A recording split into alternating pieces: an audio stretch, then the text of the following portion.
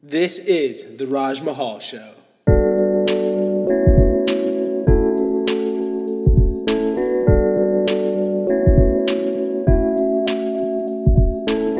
Hey everyone, welcome to the first guest episode of the Raj Mahal Show.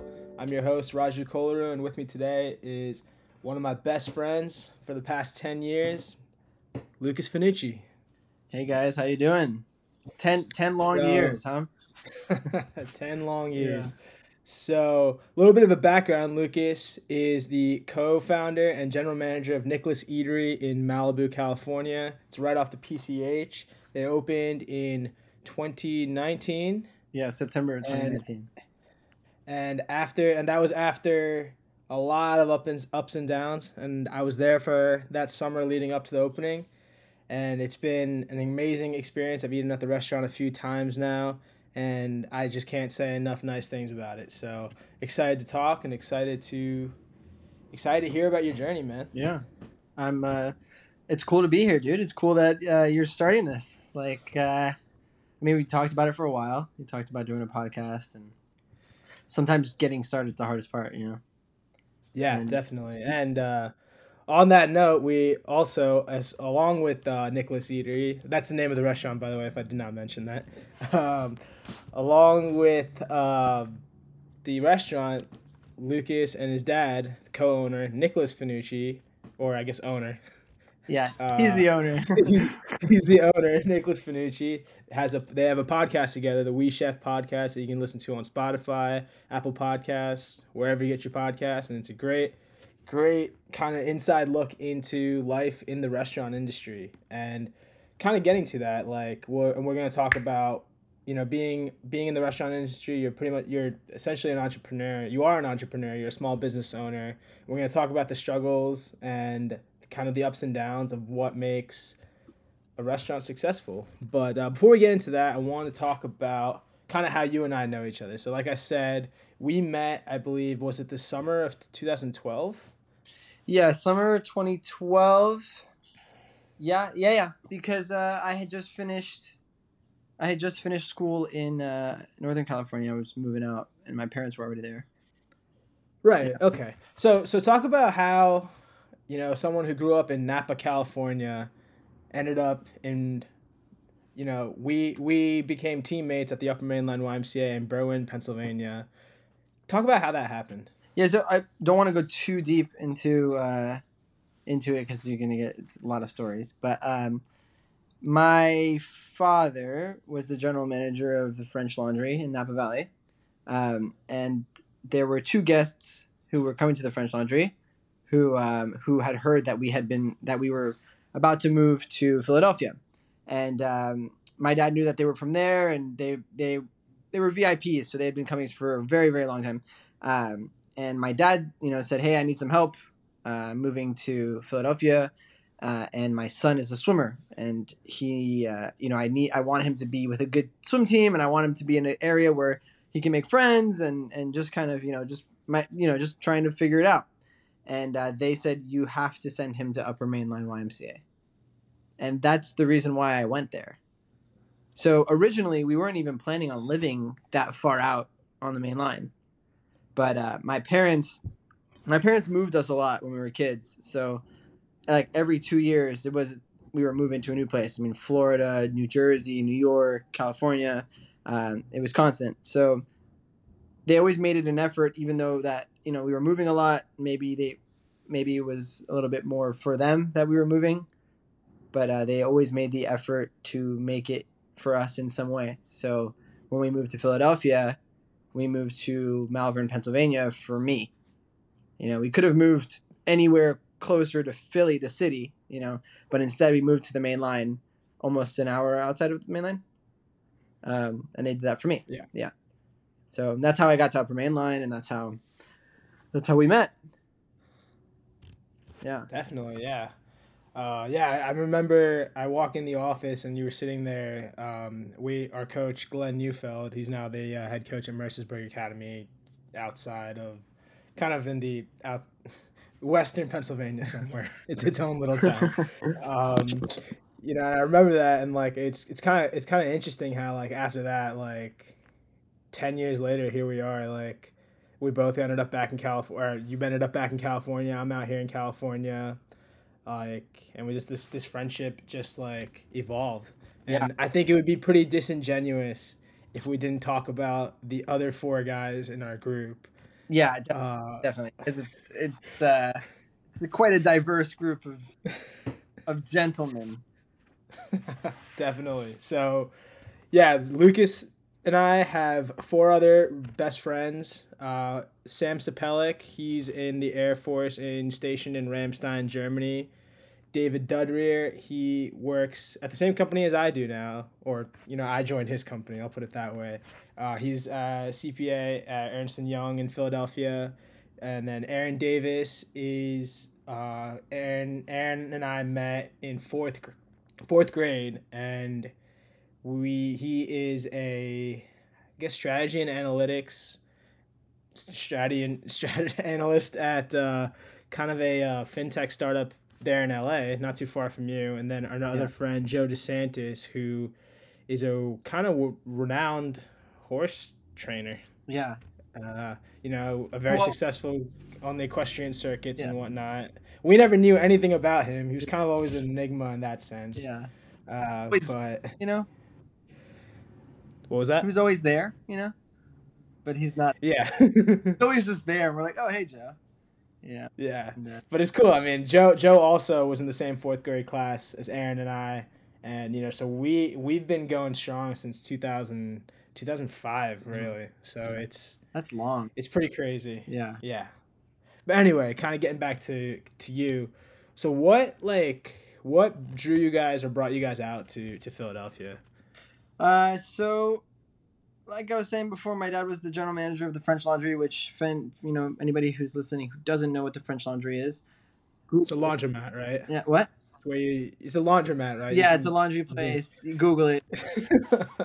But it's a very high-end restaurant. At the time when my dad was there, it was the third best restaurant in the world. Long story short, my dad was there for 7 years and decided it was time for a change again. And in that time, we had already lived in Philly when I was younger. And he was working as the general manager of a very famous restaurant in Philadelphia called Le Bec Fin. And when he had left I think it was maybe 2002, when he had left in 2002, the owner said to him, the only person I want to sell my restaurant to is you.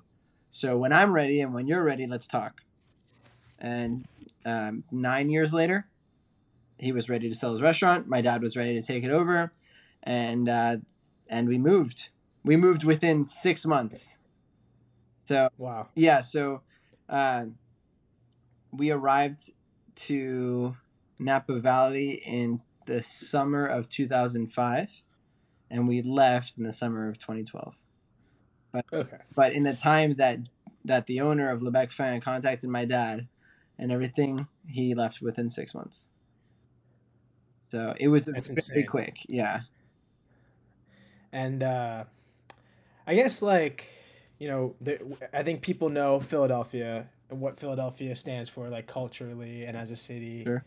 And then I feel like not as many people maybe know about Napa Valley and about like the culture and what is Napa Valley. So I think, but on the surface, most people can realize that these are two very different places. Yeah, definitely. So yeah, can you talk a little bit about like having a restaurant in Napa Valley and the culture of Napa Valley and life in Napa Valley? Yeah.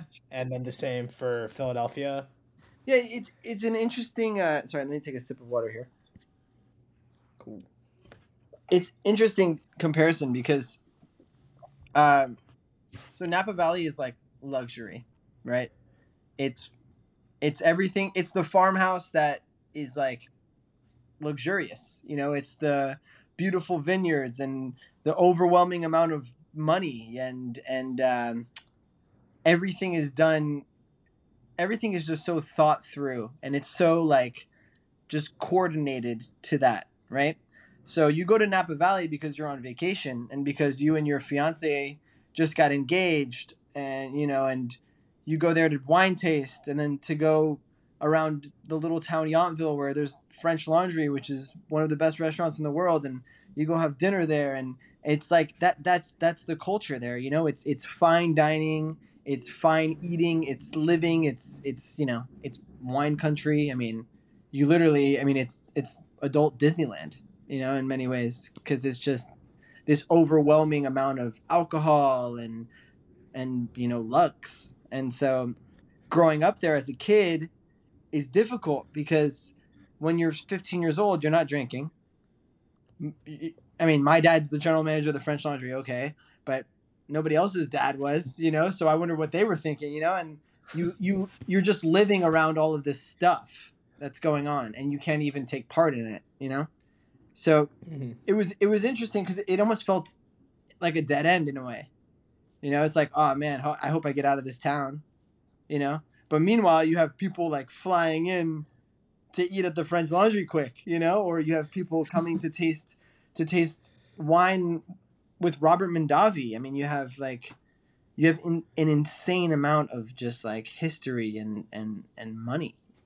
And then you go to Philly, and Philly is, I mean, as you and I know, like Philly's blue collar working city, very young in many ways, like there's young people there. It's lively. It's happening. The food scene. I mean, the food scene in Philadelphia is like one of the coolest things to watch because it's like, it's ever changing and it's fast, and there's some amazing things happening in Philly. So going there, I mean, I didn't appreciate it at first. Obviously, I'm 16, 17 years old, leaving my home in Napa Valley where I was just there for 7 years. I'm leaving all my friends. I had a girlfriend at the time, leaving the girlfriend, and I'm going to Philly, and I'm like, what am I going to do in Philly? And yeah, it's a culture shock, Yeah, definitely. I mean, it's funny. I want to like kind of trail back on something. You said Napa Valley is like the Disneyland for adults. Yeah. Because I swear people say that about Las Vegas. And so Sure. I'm like trying to compare Napa and Las Vegas in my head. And I guess there are some similarities there, but these are also two very different places. So it's just a very funny analogy for that. But it makes a lot of sense. No, yeah, I mean, it's wine. It's wine. It's great eating. I mean, there's the French Laundry, but then there's like a ton of other restaurants that are amazing. Like there's some great chefs in Napa Valley. Yeah, definitely. Funny story. After my internship in 2018, Lucas was in. You were in LA, back in LA at the time, Beverly Hills, right? Yeah. Yeah. Lucas and our friend Aaron, we all met up in San Francisco, and the last day of my internship, we drove up to Napa. I'm here in San Francisco, so we drove up to Napa Valley, and we had a wine tasting and Opus One. At Opus One Winery. And by the way, I'm a little bit better now, but I never really like grew up around wine, right? Like my parents don't drink wine, and I never really knew much about wineries and how you're supposed to act and stuff there. So, without even thinking, they're kind of talking about this. Opus One is a very, very, very good wine, and or it's a winery. So Well, it's a winery or a wine? Like, how would you even say wine? it? It's wine. Opus One is the label, but it's the wine that basically helped Napa Valley become Napa Valley. Right. Okay. So bottom line is it's a very prestigious place. That's right. And I really don't know that. At this time, I would say I'm better now, but I don't know Opus One from Franzia. So I'm kind of sitting there. And apparently, I can't actually verify this story, but I'm going to trust my two friends who were there at the time staring at me that they're tasting this wine and I'm just tapping the glass against my teeth. Well, it's very, a very loud. crystal. It's all crystal stemware, and Raju's just like tapping it on his like tooth, and I'm just ready for this wine glass to shatter in his mouth. But no, that's why. You know what? No, that's cool. That was cool. We had a great time there. Yeah, that was great. And then after that, and mind you, we are all 22 years old, kind of just, you both had just graduated. I was going back into my senior year, like my grad year. Like we were just these young kids, and we went to Bouchon, and that's another restaurant there in Napa. It's a Thomas Keller restaurant too, That's right? right. Yeah, the same. Thomas Keller is the same owner and chef of the French Laundry, and we're just these three 22-year-old kids sitting there just getting like this. Just like the works. Yeah, the chef is coming up and talking to us, and they're just coming up, and then at the very end, they're like, don't worry, like we're friends of your dad, just taking care of," and everyone's just kind of looking at us like, "Who are these Yeah. kids?" Like, We it's had, definitely one of the coolest experiences we of had a my life. blast. It was amazing. Yeah, Yeah, that was a great it time. was. It was. Um, so yeah, I mean, so we know like your story of kind of growing up in the restaurant industry. With your talk a little bit about your dad, like just Nicolas Fanucci, Sure. and Yeah. that can kind of segue us into what you guys are doing now. Yeah. I try to give you a quick story because he has a long one. But he was born in the south of France in Cannes, and grew up around food. I mean, if you're French, already in France, there's an appreciation for food and culture and wine, and so he was growing up around that. And at the age of 16, he decided school wasn't for him anymore, and which at the time was kind of normal for the it was, I think it was maybe mid 1980s, and he's like, I don't want to go to school anymore. I'm done with this stuff. And wasn't a big deal, but his dad told him, hey, listen, you have 48 hours to find a job. If you don't find a job within 48 hours, you're out of the house. Like, I'm not going to be supporting someone who's just living here. So he said, okay, no problem. He went out, looked for a job. First job he got was as a porter, which is essentially is like somebody who cleans the restaurant and cleans the bathrooms and things like that, at a restaurant that was owned by, at the time, France's most prestigious chef. So that was his first job, was working for a gentleman named Roger Verger, who essentially goes on to open a restaurant in sorry, now Mougins, and it was called Le Moulin du Mougins. And Okay. this restaurant was insane. I mean, this restaurant my dad was a server at Clint Eastwood's 50th birthday. Like, that's a pretty Wow. insane. Yeah. So stuff like that. So anyway, my dad goes on to work for this guy, and he slowly climbs up the ranks. And then when he's 18 years old, he has to do his army service, his government service for 1 year. And so he tells Roger Verger, hey, I have to go, I'm not going to be able to work the next season. I have to go to the military. And he said, oh, don't worry, I got you. He calls somebody that he knows, and he gets my dad the job as the server, the head server of the captain of the ship. And he ended up going on a trip for 80 days, 1 year, but an 80-day trip where he has traveled the world. He went to Brazil, he came to California, he went to Tahiti, and he did this round of the world. And then when he came back, he realized that living in the south of France was not going to be for him. Like, he wanted more to life, So he gets a job in Monaco, which is not too far outside of where he's from. But Monaco is it's its own country. And he's working for another famous chef named Alain Ducasse. And Alain Ducasse opened a restaurant there called Louis XV, which is still open today. And for anybody who knows Monaco, they probably know that restaurant, because Monaco is a tiny, tiny country. So he starts working there, realizes that he wants more, moves to London. In London, he works for 3 or 4 amazing chefs, and learns English, and then decided that... That's important. What's up? That's kind of important. Yeah, he learns English, and he's, at the time now, I think he's like 19, maybe 20, and then he decided, I want to go to America. So he signs up for the Disney exchange program, and he gets in, and then he flies to Orlando, Florida. And then he started he worked for 1 year for Disney in Orlando, as a server, which he said was one of the funnest years of his life, because everything is paid for, you are paid, and you're just asked to work. So he said it was very, very easy and fun. And also, there's everybody who's there is in the same boat as you, so you're doing the same thing. And then after that, once he finished his 1 year with Disney, he was like, I gotta stay in America. I can't go back to France. So he moved to New York. And then from there, things happened. He met my mom, and he hasn't left since. Wow. Yeah. Yeah, definitely crazy. Yeah. And I mean, I guess I've known your dad as long as I've known you Yeah. for the past 10 years, and I've definitely seen like the growth of his career from when I met you, Sure. Yeah. and also like kind of the ups and downs that you guys have gone through Yeah. just before Nicolas Eatery. Yeah. Um, and we don't have to get into all of that, but I mean, I think after Philadelphia, I think you guys ended up in New York City, right, for at a Japanese Daramaya. Yeah. He And was working for a then Japanese restaurant group. So okay, yeah, we were over there. yeah, And then I worked for them yeah, and too. I remember, right, yeah, and I remember we ate there once. I think that Yeah. was senior year, so that was a blast. Yeah. And Yeah. then it was back to Beverly Hills Mhm. at Bouchon, Yeah.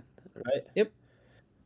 right, and then it was Nicolas Eatery. Then Nicolas Correct? Eatery. Yep. 20. Okay, so yeah, so that's gonna be that's where you guys are now. So I guess from my experience, I saw it, kind of the plans and all that, and then I lived with you guys in the summer of 2019. Mm-hmm. I was working in Orange County, and your family was gracious enough to let me crash with you guys, and that I can never thank them enough for that.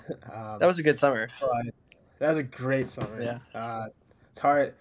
There's summers when you don't have enough. You don't have that much responsibility, but you're still making some good money. Like it's all a blast. Yeah. But anyway, yeah, just kind of talk about like like kind of the ups and downs before the restaurant even opened in September that year. Yeah. So, well, to start, there was like in this winter of 2018, right before you came, there was a huge fire in Malibu, and so I mean, there was. Let me start with this. Our original architect who was helping us build out the restaurant, did some wrong and kind of shady things, and we ended up getting in trouble for some stuff that which was kind of out of our control, but we had to deal with. So we were in that moment in time, we were kind of like in this like weird limbo because we weren't even sure if we were going to open our restaurant, and then the day that the city of Malibu came and said, "Hey guys, you have to stop doing work. Like the permits have been inputted improperly," was the day that the Woolsey fire started, and the Woolsey fire was very intense, and it really messed up Malibu.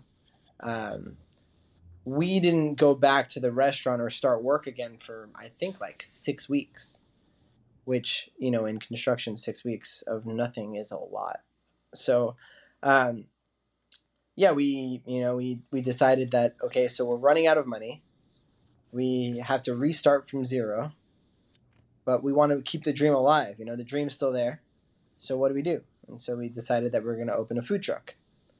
And that food truck was going to be parked outside of the restaurant. And that was the start. That was really the start of Nicolas Eatery. That was the first day, Yep. Yeah. That was an experience for sure. Yeah. It was funny. Like I would want to say when like if Lucas and all of us, like all the other guys, we tend to most of our kind of interactions with each other are just us messing around with each other, like any group of guys. But every morning we both kind of get early starts to the day, so I would be on my way from like my 2 hour commute through LA traffic to Huntington Beach. But usually we're kind of out the door at the same time. I would see Lucas kind of maybe sitting in the car or something like that. I'd always go up to him, knock on the window, and be like, "What's up, dude? So, like, what are you up to today?" And the reaction would always be the same. "Dude, I'm about to go sit on a fucking truck for 14 hours. What do you mean?" Exactly. Yeah. No, but I mean, it's really just like it's cool like knowing that history of the restaurant because like it's really like a testament to like where the restaurant is now, and and we're gonna get to that, but I mean this is 2019.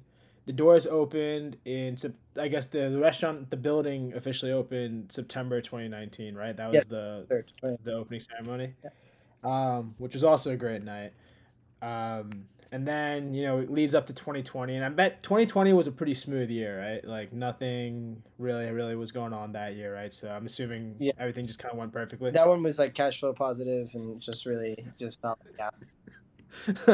Um, Wrong. Actually, the first 2 months, was it January, February, March? The first 3 months of 2019 were awesome. Or 2020. sorry, 2020 were awesome. Yeah.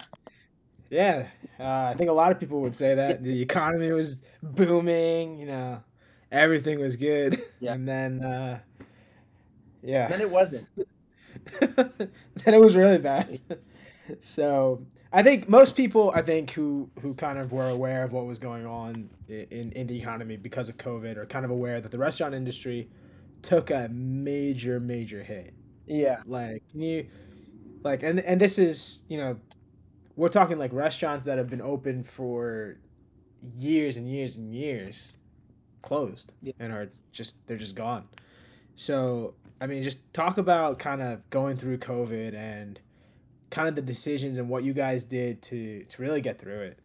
Yeah. I mean, And also talk about some of the frustrations you had with like, and we're not going to get very political or anything like that, but just talk about like any frustrations that would be common amongst anyone in the restaurant industry during COVID.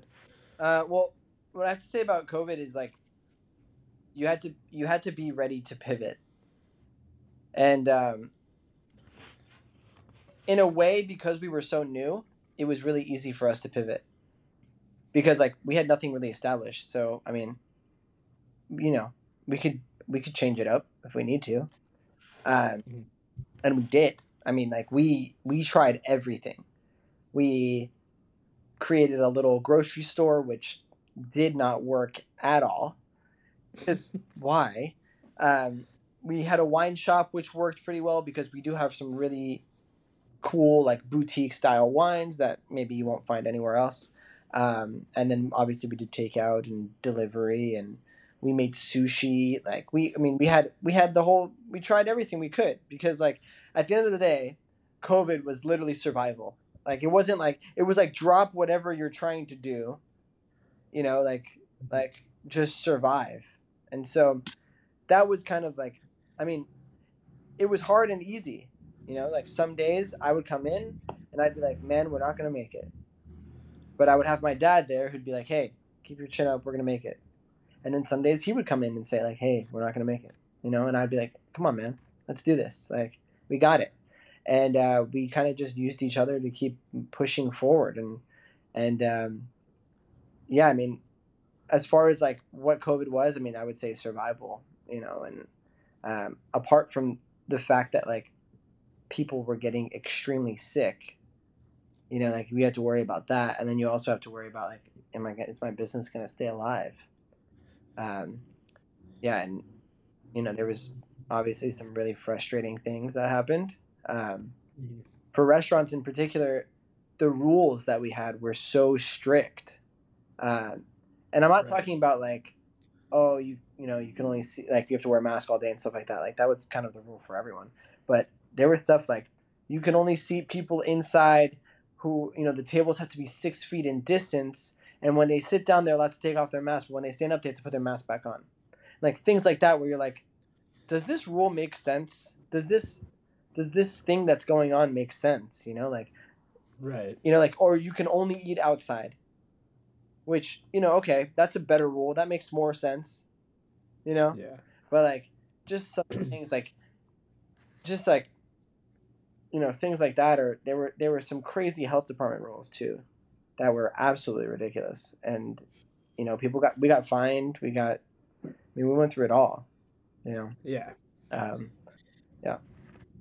Yeah, no, I mean, I could definitely, I definitely see that just because, like, even, here in San Francisco, like, and San Francisco is definitely one of the more, I would say, cautious cities in terms of the COVID rules and the COVID measures. Um, not that every other city didn't take it seriously as well, but here, like, I think the lockdowns were, I would say, a little bit longer and whatnot. But so, like, even when the bars here in North Beach, really fun neighborhood here in the city, opened up. I mean, that first Friday, this it was you couldn't the fire trucks couldn't get or the fire trucks were the only cars that could make it through, and that's because they have to, like, Yeah. they're fire trucks. So like the people moved out of the way literally only for the fire trucks. Yeah. And that too, like they were slowly making it through. It was crazy packed. And it was all outdoors. Like you couldn't be inside. If you were inside to order a drink, you had to wear a mask. And like, I think the rule was you have to be 6 feet apart. But like, you can't really control that many Oh, people. Like, it was just like whatever. Um, but it was just, and it went from that for like maybe a couple weeks, and then uh, the Delta variant was the first one, right? So then like, when things were on the come down, they opened everything, those outdoor dining and stuff. Then Delta came. They shut everything down back to zero. yeah. Like, so it literally went from like you were serving at full capacity, really, just everything outside, like, Yeah. to zero. Yeah. And then things calmed down back to like packed places again, then back to zero. And like, again, like I think our government didn't quite know, and health and safety and stuff, like the experts didn't know, I and mean, how can you they? can look back now and be like, oh, we should have done this, but no, right, Exactly, yeah. no one knew, dude. And yeah, the only thing I could say is like it costs a lot of money to open and close and open and close.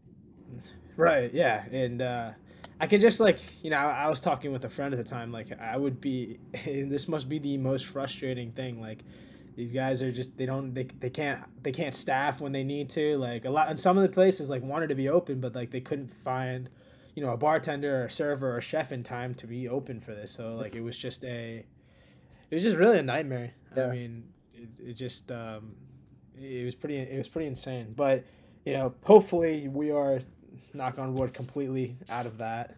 And And it seems pretty. kind of, yeah, let's hope so. Um, just trying to talk about now. I mean, now it being 2022, like where's the restaurant now Yeah. in your eyes? Well, I asked this question. My dad and I ask each other this question all the time. Like, what would have happened if maybe COVID didn't happen? Where would we be?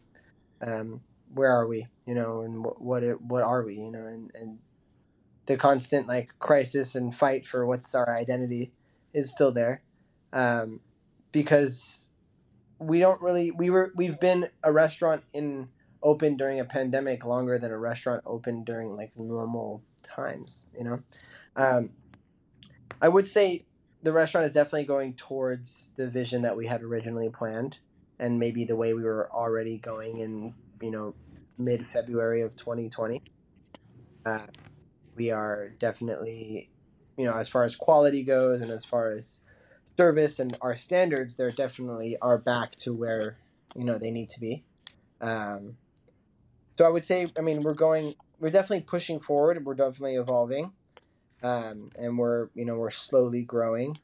So we're finally in a good position. It feels right. Cool. Feels right. Yeah. And I guess, like, as a restaurant, is it important to, because I think part of the restaurant industry is always like, you're always trying to appeal to the ever changing, demanding customer. How important is it to find that line of, being dynamic in what you're serving, but also staying true to your identity as a restaurant? Yeah, I mean, that's a really good question, because that's something that a restaurant struggles with, like, Yeah. for example, and everything that anything that I tell you right now is not to bash on anybody or to anything like that.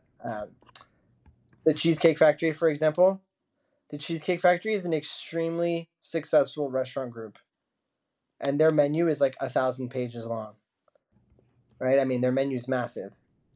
I mean, and they appeal to everyone, right? Um, what we are and what we're trying to do, and we want to just create something where maybe you can eat really good food and have really good service, and you don't have to dress up, and you don't have to spend a ton of money, but we also want you to be able to just walk in and just order something and just relax, and not have to be like, oh, this is a really fancy place. That's what we want. But at the same time, we also want uphold the standards of a place like the French Laundry or like Bouchon, or I mean, I'm super super in tune with our reservation system. We do private parties for people. We do tasting menus. We purchase super exclusive wines. We're just trying to give you, like, luxury is having everything that you want without having to ask for it. Right? So, like, let's say you love apple juice, and you go to a restaurant and you sit down and they serve you a glass of apple juice as soon as you sit down. You're like, that's exactly what I wanted. You know what I mean? And then they give you, like, I know you love cheese fries, and then they give you fries. You're like, dude, these guys got it. They know what I want. I mean, that's I mean, that was my first experience at Nicolas Eatery, so. but that is luxury, and that's what we're trying to create.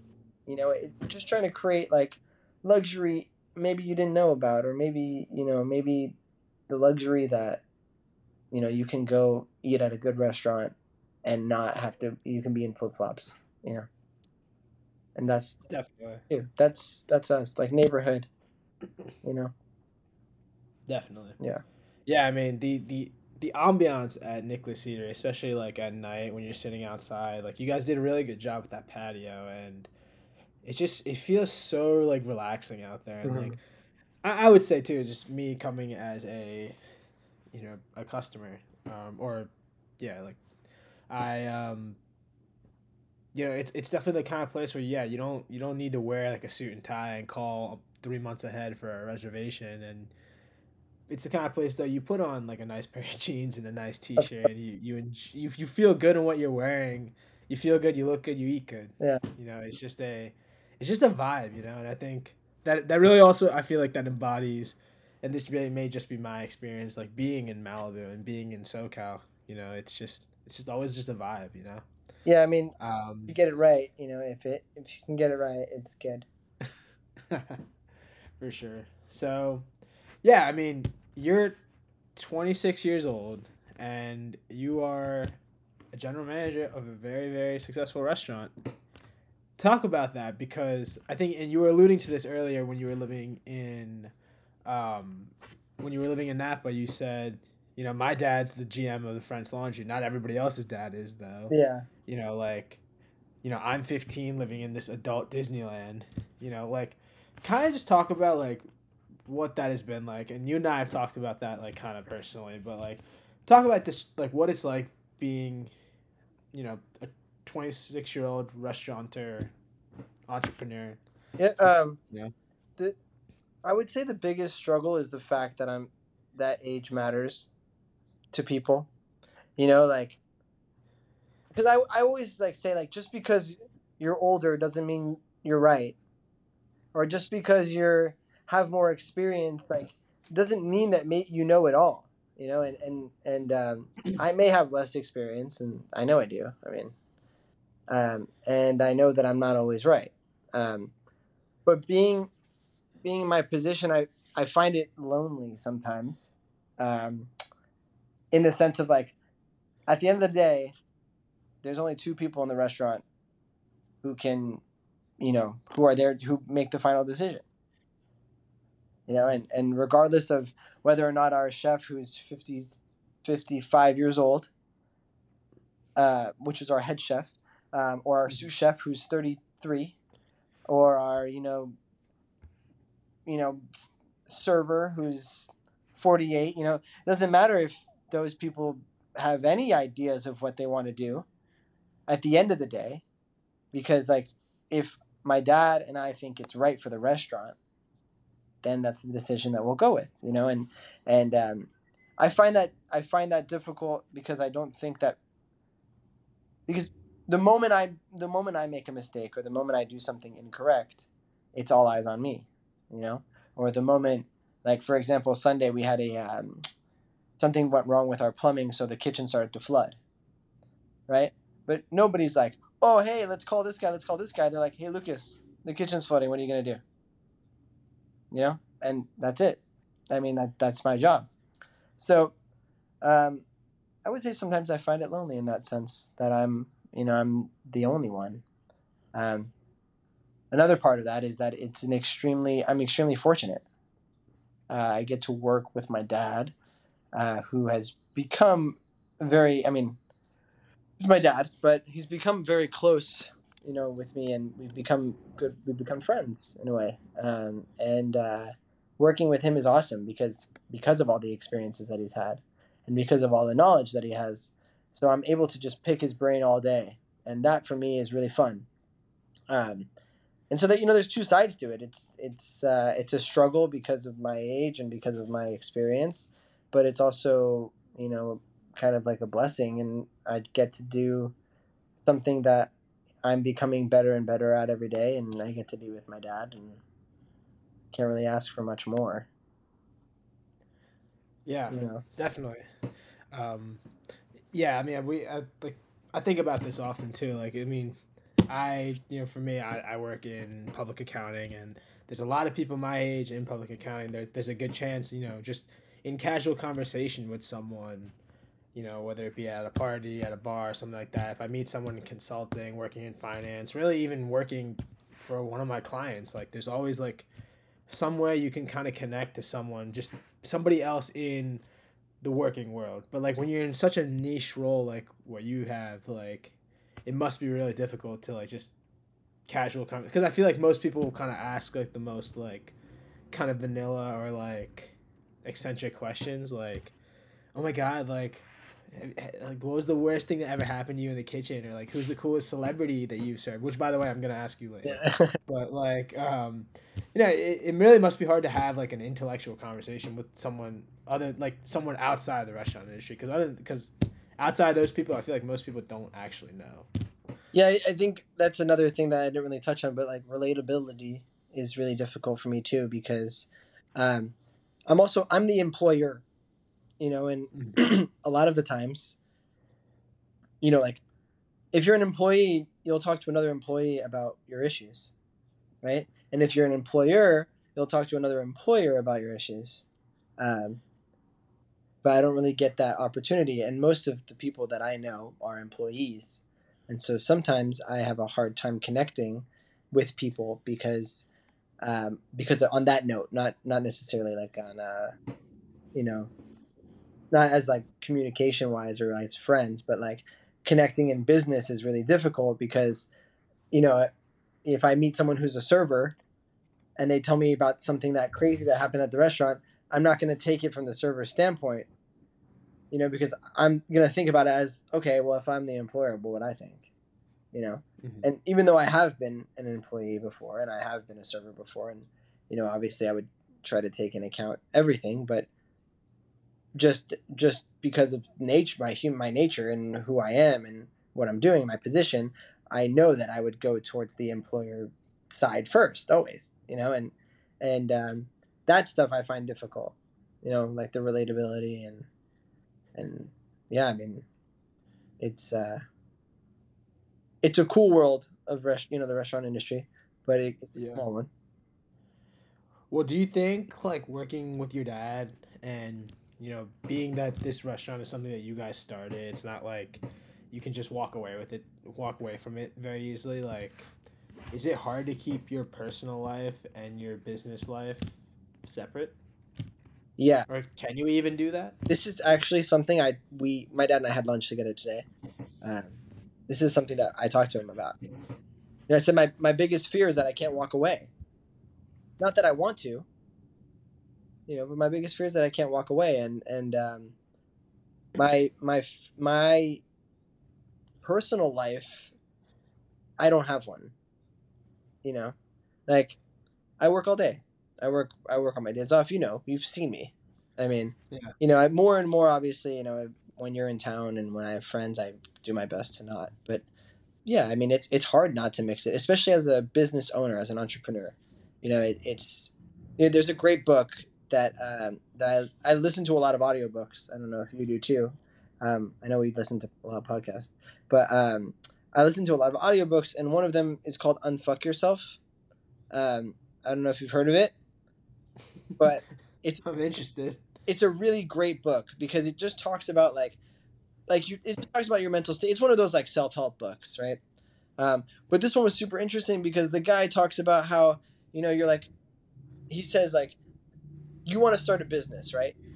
You're tired of your 9 to 5 job. You want to start a business. You have this amazing idea, and on top of that, if you start this business, you'll have more time for you. You'll get to make your own schedule. You're the business owner, right? And then you open that business and you realize that you are working more than you ever have in your life, right? And you're struggling every day to make it happen. And that's the truth. That's the reality of it, Um, but like I wouldn't trade it for anything. I have so many ideas for what I want this restaurant group to be. That if this is a part of my life, this is my life. I want the people around me to understand that and support me, just like I support them. You know. Definitely, yeah. I mean, that's really good insight because I think a lot of people. I was talking to my dad about this earlier today too. Like the word entrepreneur is a very sexy word. Like the word restaurateur, like saying here in the Bay Area, you meet a lot of startup founders. Mm-hmm. And I've had the chance to meet some of the more successful ones. Mm-hmm. Like the founder of Reddit, the founder of Twitter, and all these guys. Like those are great stories, and they're the successful ones. And not to say that they didn't go through their struggles, but like those words like startup, entrepreneur, founder, they're really just words because like nobody really truly understands like I feel like the emotional toll that takes on you. Like it's a lot. Like I think there's definitely I think worse things in the world than a startup failing, but it's like it's a big deal, It and is. it's like It's a very big deal. it's a it takes a lot, and so like it's always fascinating for me to see for like it's always fascinating to see that so many people want that and so many people like really strive for that, I being one of them.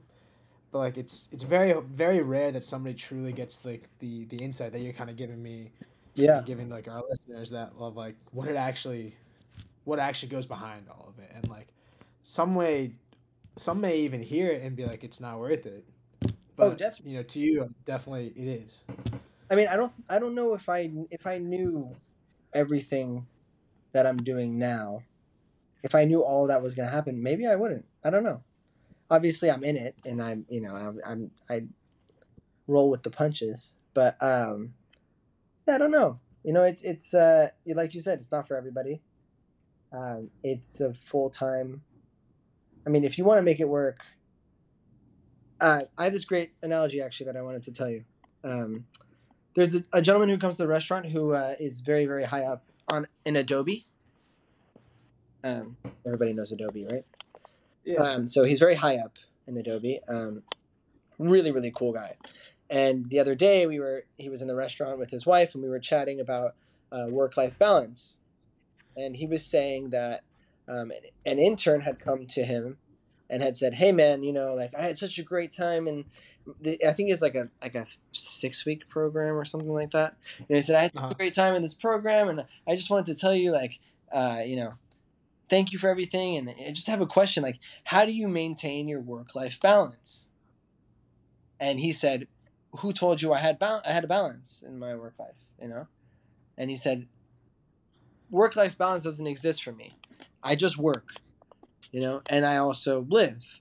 And but he said, working is like the Olympics, right? So like, Right. for example, like you and I are both swimmers, so we'll Mm. use Michael Phelps as the example. But Michael Phelps, I mean, everybody in 2008, 90% of the people who don't swim, who don't know anything about swimming, saw Michael Phelps in glory only, in success only, right? Right. They didn't see him at 5 a.m.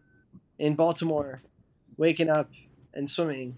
They didn't see him, you know, swimming on Christmas, on his birthday, on his mom's birthday. They didn't see all the struggles he had to deal with to become what he is. They just saw the glory, right? And so he said like working is like the Olympics. Nobody sees you working all day long, trying to make ends meet, trying to make things stay afloat. You know, they only see you when you're successful. And yeah, it's an interesting analogy because the more I go through this journey, the more I realize that that's true. You know. Well, do you think it's then, because especially now in today's workforce, like there's a premium on, the word and the experience of work life balance. Mm-hmm. Like, you know, definitely a lot of people, you'll hear a lot of things like work to live, don't live to work. Yeah. And, there's things like that. Like, do you think it's okay then not to have a work life balance and then just accept it and just more kind of think about it more, just live in the present? If you're working, work. If you're enjoying, enjoy. I mean, Or like how? Like, what do you think? at the end of the day, everyone's different.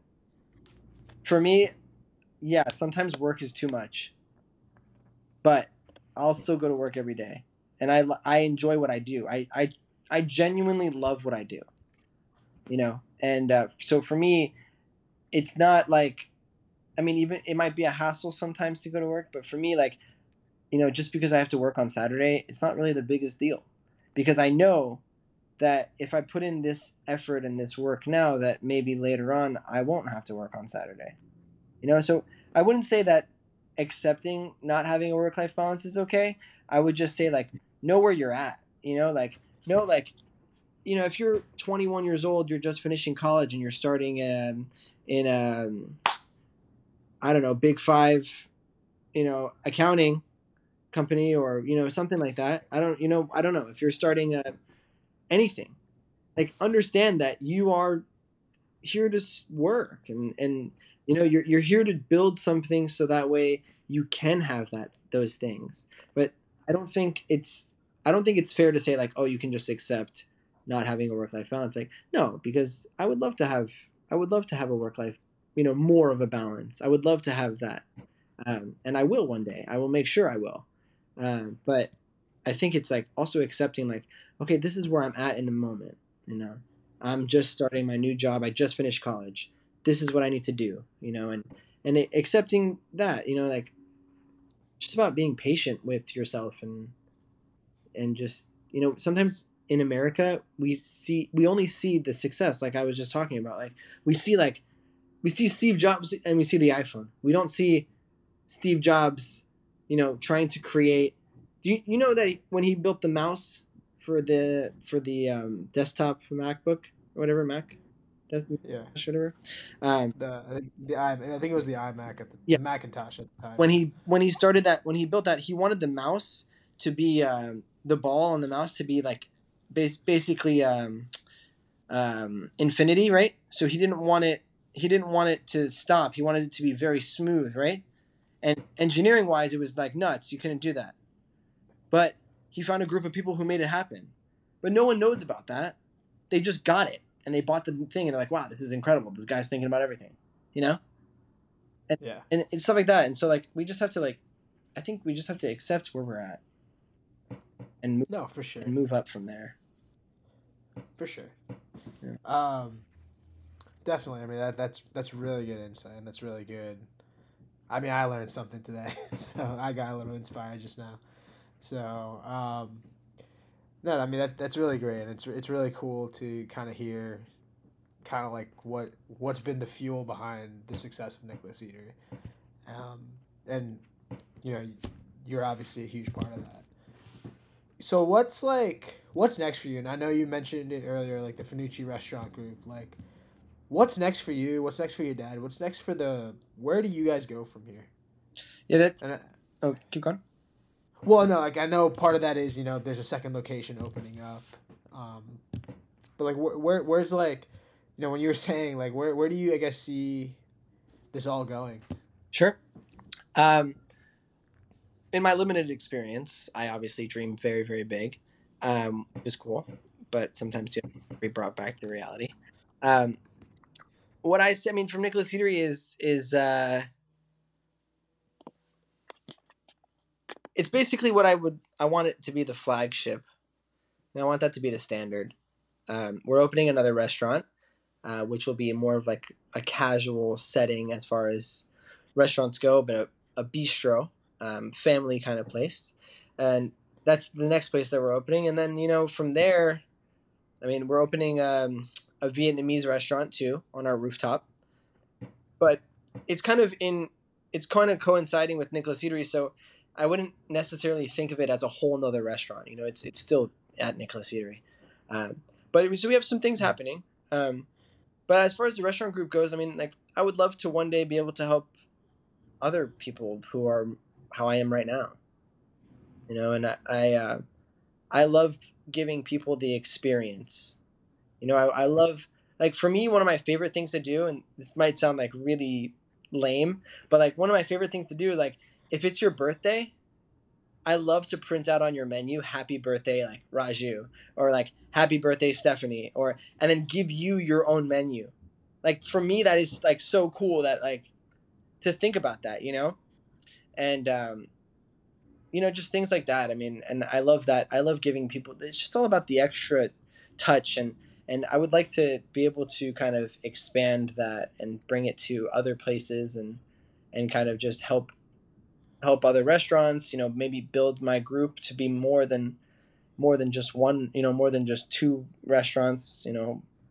And I know my dad keeps saying, like, you have to think, you're the one who's thinking of the future. Like, he said, I'm almost out. And he's only 50 years old. He's got plenty of time left. But he says that in the sense of, like, like, start to embrace it now. And so I think in the future it'll be just growth. Like, nice organic growth with just being able to be super involved in the restaurant community, and doing our part to bring good food to people. Hell yeah. Yeah. Yeah, I mean, we're all kind of looking back and just excited to see where it goes. Um, and then also, can you just quickly touch on kind of like your podcast and Yeah, sure. kind of make a little advertisement here for Yeah. your podcast? Yeah, so we do a weekly podcast, called We Chef.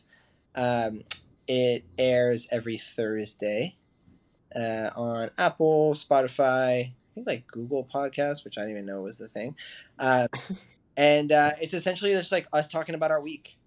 So we just kind of, you know, us talking about our week in the most transparent way possible. So, we're cool talking about financials, and we're cool talking about, like, situations that have happened, because I feel like you never get that. You never get to actually hear, like, the first day that Disney was open, that their cement didn't set right and the water fountains didn't work. That I want to hear that, because when I hear that, I feel like, okay, what I'm doing right now, I can keep going. So For sure.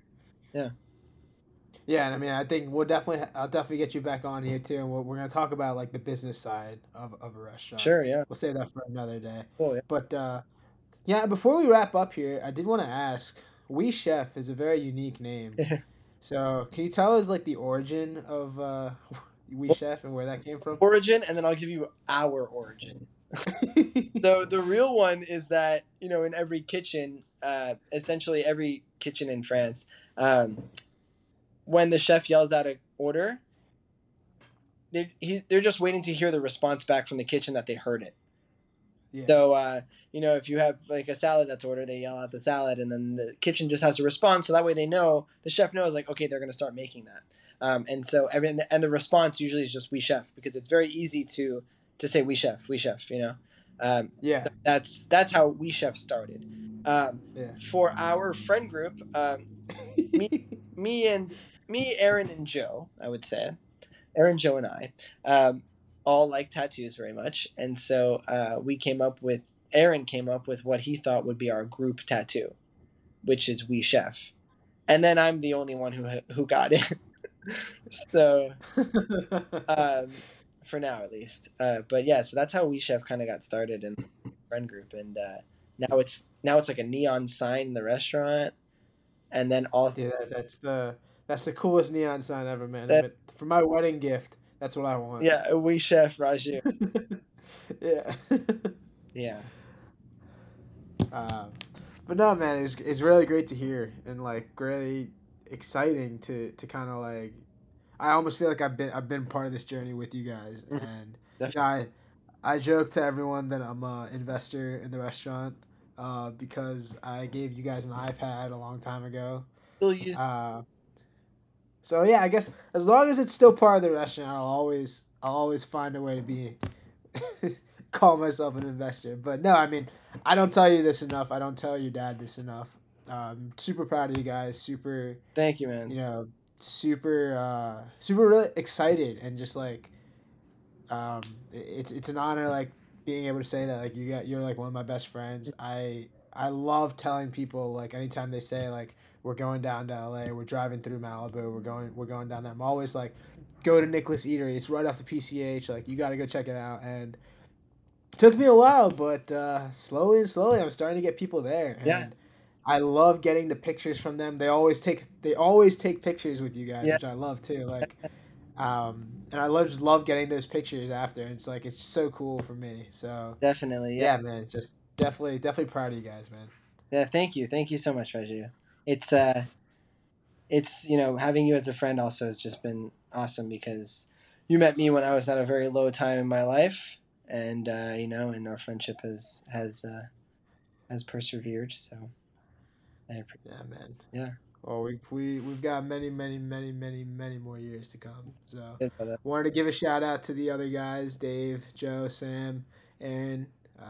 This podcast. Hope to get you all on here eventually, Yeah. and It'd be cool to do like a group you know, one with all of us. dude, I'm telling you, I think what I'm gonna do is just next time we're all together, and that's the thing, to get all six of us together. I'm pretty sure it's literally the last time it happened was at our high school graduation, Was. or it must have been like senior week or whatever. Like it doesn't happen very often, just given that now one of them is serving our country overseas. It's gonna be a little while before that happens, but when it does, I'm just gonna put a camera and a mic down, and we're just gonna get some natural conversation. I don't know if it'll be safe to air, but we'll have it documented for us. They'll be like in the secret files. No, for sure. But dude, man, thank you so much for being my first guest on the show. Dude, thanks, man. I really, I've, for those of you listening too, thank you so much. This is episode 2, but the first guest show, the first host show of many more to come. So we're definitely really excited, and catch you guys next time. Thanks, man. All right, Thank you, everybody. later.